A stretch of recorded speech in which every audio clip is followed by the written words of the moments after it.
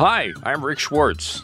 And I'm Ebony Monet. Welcome to Amazing Wildlife, where we explore unique stories of wildlife from around the world and uncover fascinating animal facts. This podcast is a production of iHeartRadio and San Diego Zoo Wildlife Alliance, an international nonprofit conservation organization behind the San Diego Zoo and Safari Park. Today, we're talking about one of our closest relatives in the animal kingdom, the gorilla. We're traveling to Central Africa, to the Ebo Forest, where a distinct sound led a San Diego Zoo Wildlife Alliance scientist to discover a group of gorillas previously unknown to science. But first, let's learn more about this charismatic, intelligent forest dweller. Ebony, people are really going to enjoy this conversation. I've been with the San Diego Zoo Wildlife Alliance for about 21 years now, and I can attest to the fascination people have with gorillas. How about you? What would you, Ebony, like to know about the largest of the great apes? Rick, I am awestruck just looking at a gorilla. I think most people would agree gorillas are fascinating. Have you had any experiences maybe in your career with gorillas that stand out? Oh, goodness. Yeah, for me, I would have to say it is the very beginning of my career. Actually, even before my career officially started, I was volunteering at a zoo during my summer break between high school and college. And I was fortunate enough to be placed as an intern to work with the apes and primates. Now, although my role, of course, was primarily cleaning and food prep, on occasion, I was able to shadow the main staff there and sit with them as they, took care of the gorillas in a protective contact situation. And of course, that's basically there's protective barriers. We're not in there with the gorillas. That wouldn't be very safe. And I just remember that the sheer size of the adult male gorilla, when we would sit there with him and, they'd give him some bananas or some grapes or something and just spend some quality time getting visual look on him. These males, they're known as silverbacks, and they're just huge. The broad shoulders, the massive head, and their hands. I mean, when you would see the handoff of a little bit of a food item from the wildlife care specialist to the gorilla, it was also breathtaking. I just remember sitting there in complete awe of their presence and just how gentle they were. That sounds like an amazing experience. So, Rick, gorillas are known for being closely related to humans. You hear that often. But what does that really mean? Just how closely are we related? Yeah, I think, anyone who has spent time observing gorillas would agree. We see a lot of individual behaviors, interactions with the group, and family dynamics that all look familiar to our own.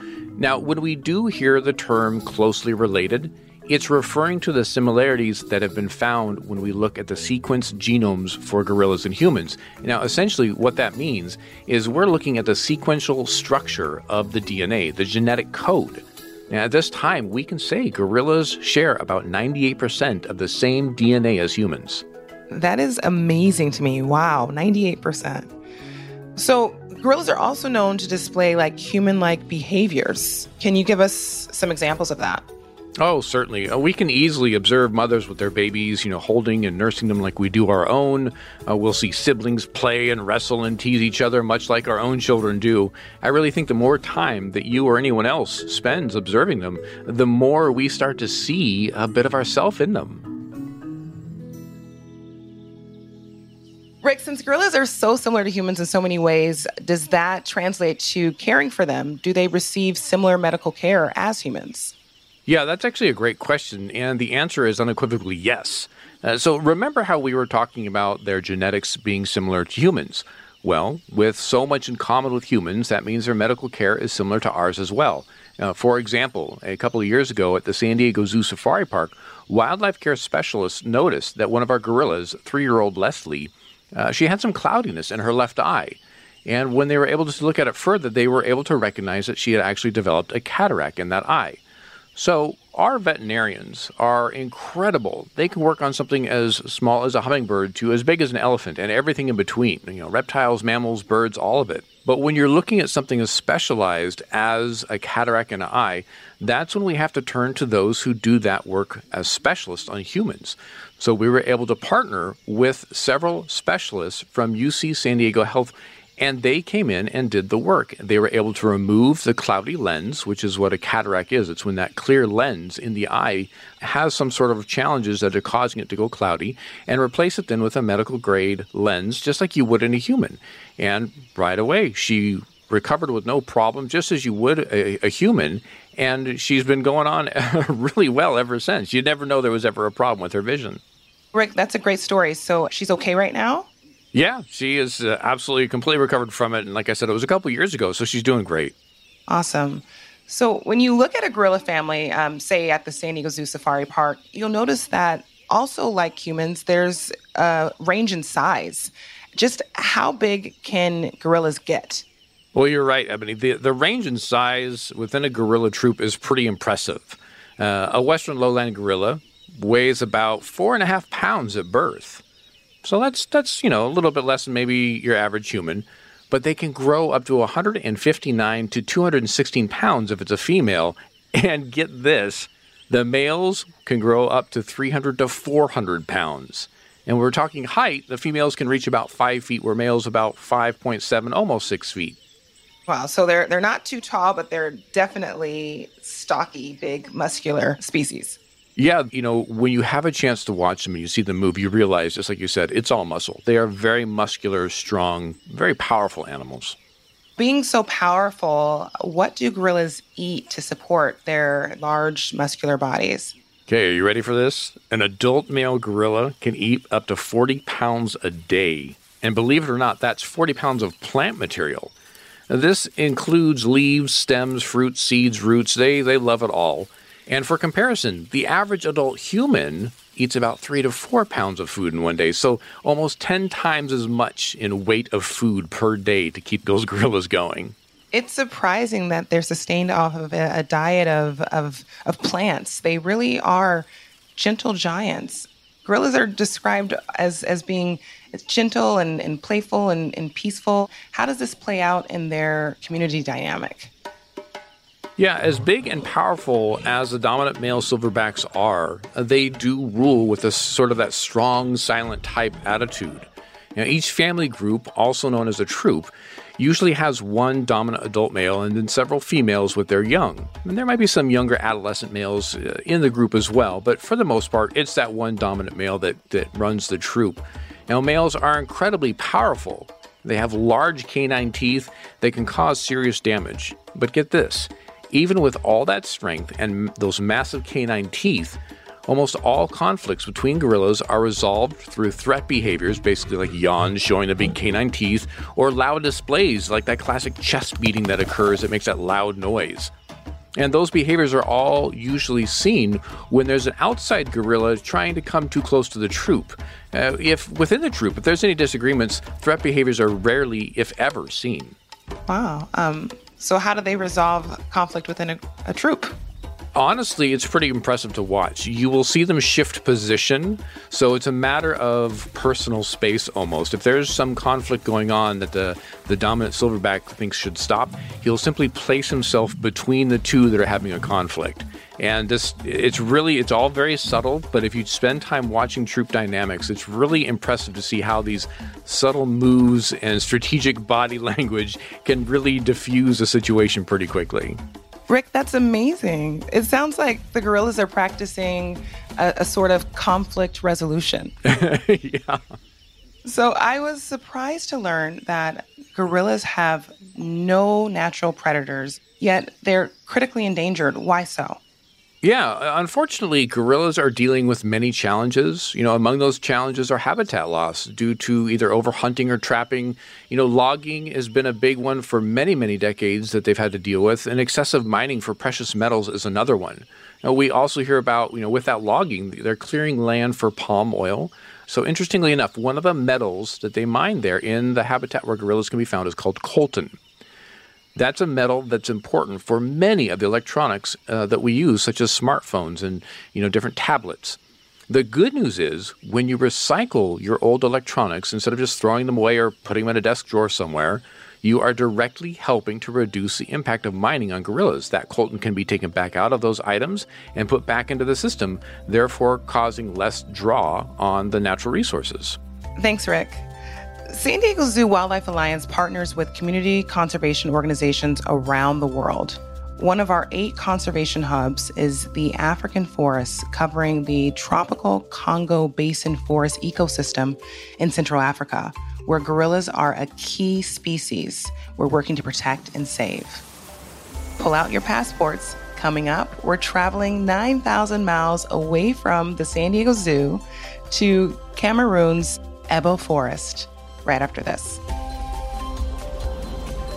Now it's time for the San Diego Zoo Minute, an opportunity for you to learn what's new at the zoo.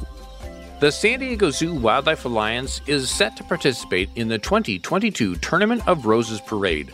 The float will represent the organization's past, present, and future in wildlife conservation, depicting a lion, a California condor, and a rhinoceros. The last time the San Diego Zoo Wildlife Alliance had a float in the parade was 1996. Fun fact, the California condor is making a comeback. Did you know that there were once only 22 California condors remaining? And now, thanks to the efforts of the San Diego Zoo Wildlife Alliance and its partners, there are over 500, with more than half living throughout the Southwest. We'll be right back.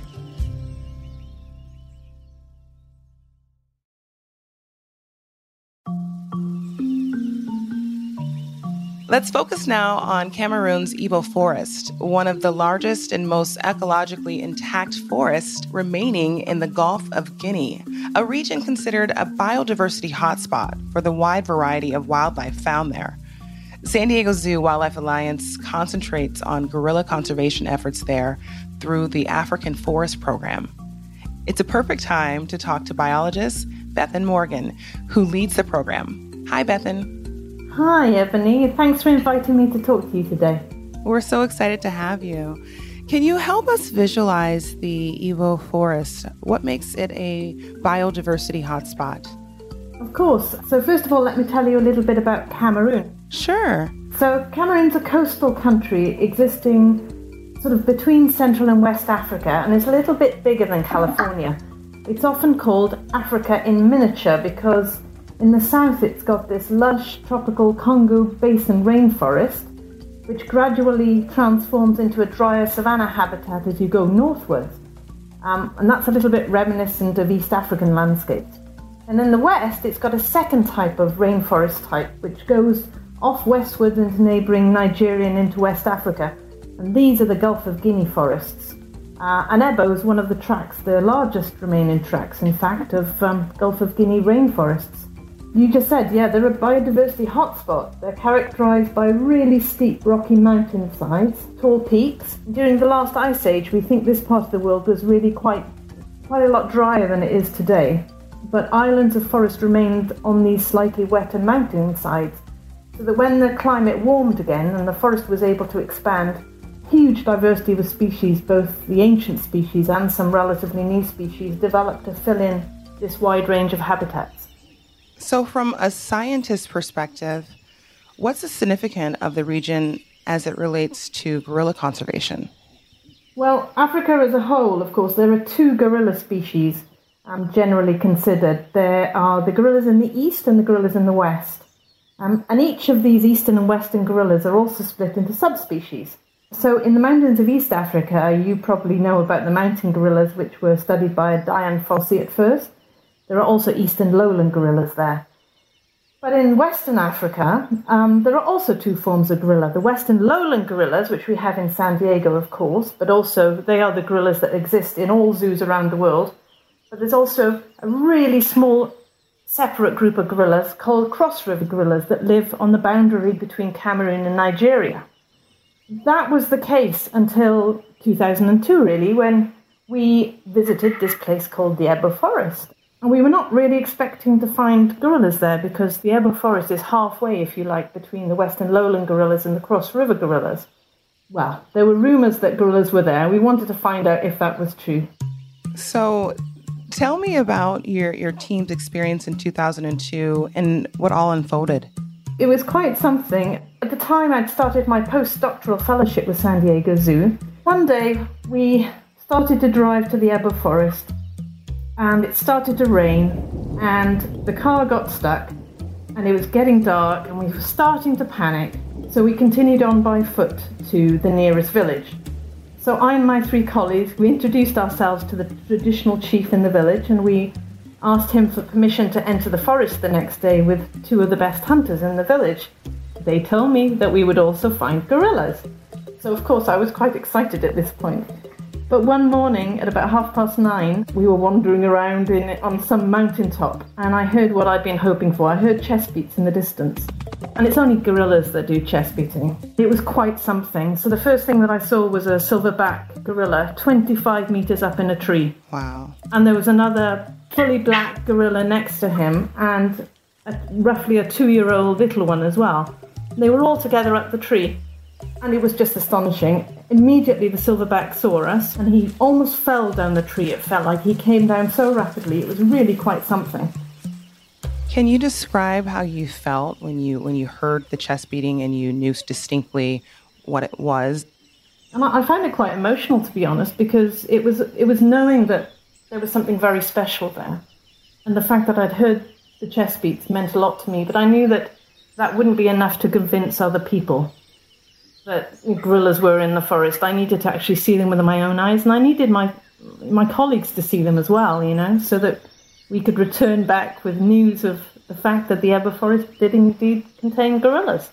So before your team made this discovery in 2002, gorillas were not known from the science community to be in that forest. That's right. There'd been a couple of rumours beforehand, and some biologists working with WWF had gone there and found some ground nests, which is often, thought to be gorillas making ground nests. But we now know that chimpanzees also make nests on the ground.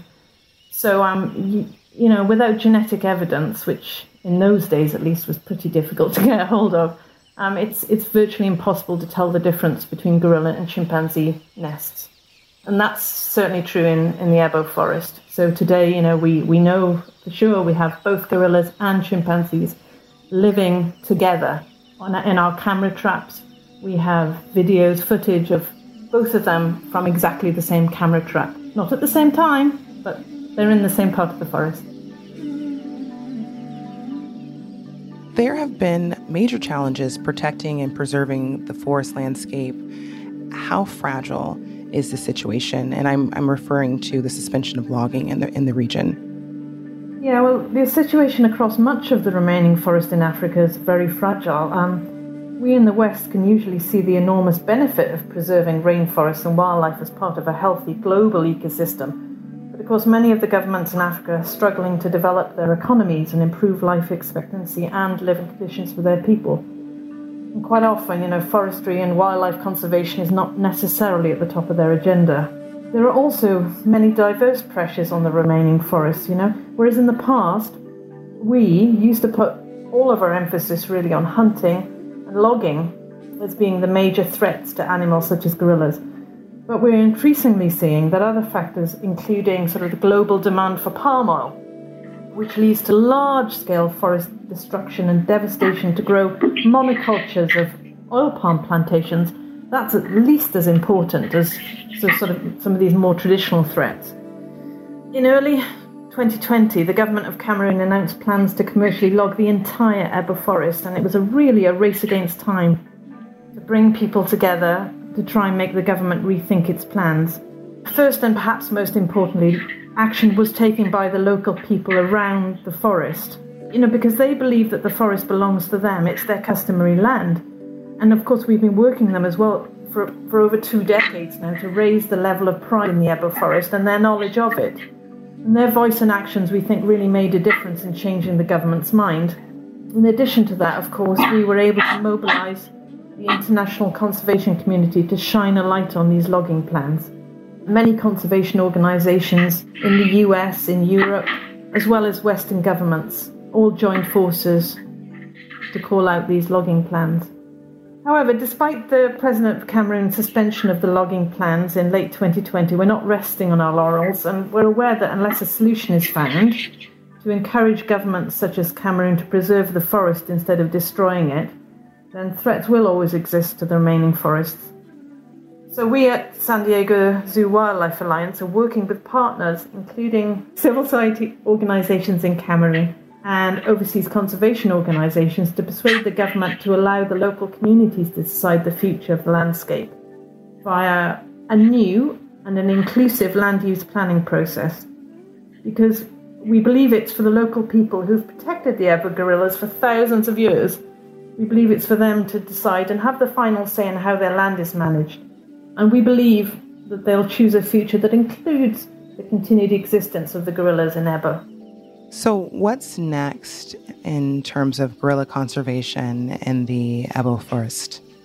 Well, as I said, we've been working with these communities now in Ebo since 2002 to establish a long-term conservation program. And around 10 years ago, Dr. Ikoge Abwe, who's now the program manager in Cameroon and my close colleague, started efforts to encourage the local traditional chiefs to form an association. And now this includes all of the 40 traditional chiefs in the region.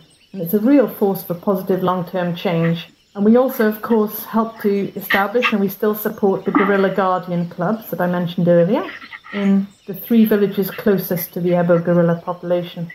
These voluntary clubs, they've now got close to 400 members, so almost everyone in the communities is involved in some way. They monitor the gorilla habitat for threats to the gorillas. They're also involved in sensitization and educational work in those 3 communities. And we're trying to improve livelihoods gradually by supporting small-scale sustainable projects to help with income generation from activities other than hunting. But ultimately, of course, we need to convince Western governments to support African governments to conserve their forests. The forest resources are of benefit to the whole global community, but the current burden of preservation does seem to fall on these developing countries. And there has been, as we all know, a recent surge in public knowledge and interest in conservation worldwide, and I really hope that increasing realization that we're all part of the same interconnected web would lead people to lobby their representatives to conserve biodiversity and habitats, both in their back gardens and further afield. I think we can all agree that the Ebo gorillas, like all remaining gorillas, deserve to continue to exist for their own sake, as well as for our grandchildren to know what an amazing animal they really are. Bethan Morgan, great talking to you. Good luck to you and your team. Keep up the fantastic work. Thanks so much for speaking to me, Ebony. And that's it for our show today. Thanks for listening. And be sure to subscribe and tune in to next week's episode, in which we bring you the story of the Alala, the efforts to reintroduce this crow, which is extinct in the wild, to its native habitat in the Hawaiian Islands. I'm Ebony Monet. And I'm Rick Schwartz. Thanks for listening. For more information about the San Diego Zoo and San Diego Zoo Safari Park, go to sdzwa.org. Amazing Wildlife is a production of iHeartRadio. Our producer is Nakia Swinton. Our executive producer is Marcy DePina. Our audio engineer and editor is Amita Ganatra, with assistance from Matt Stillo and James Foster.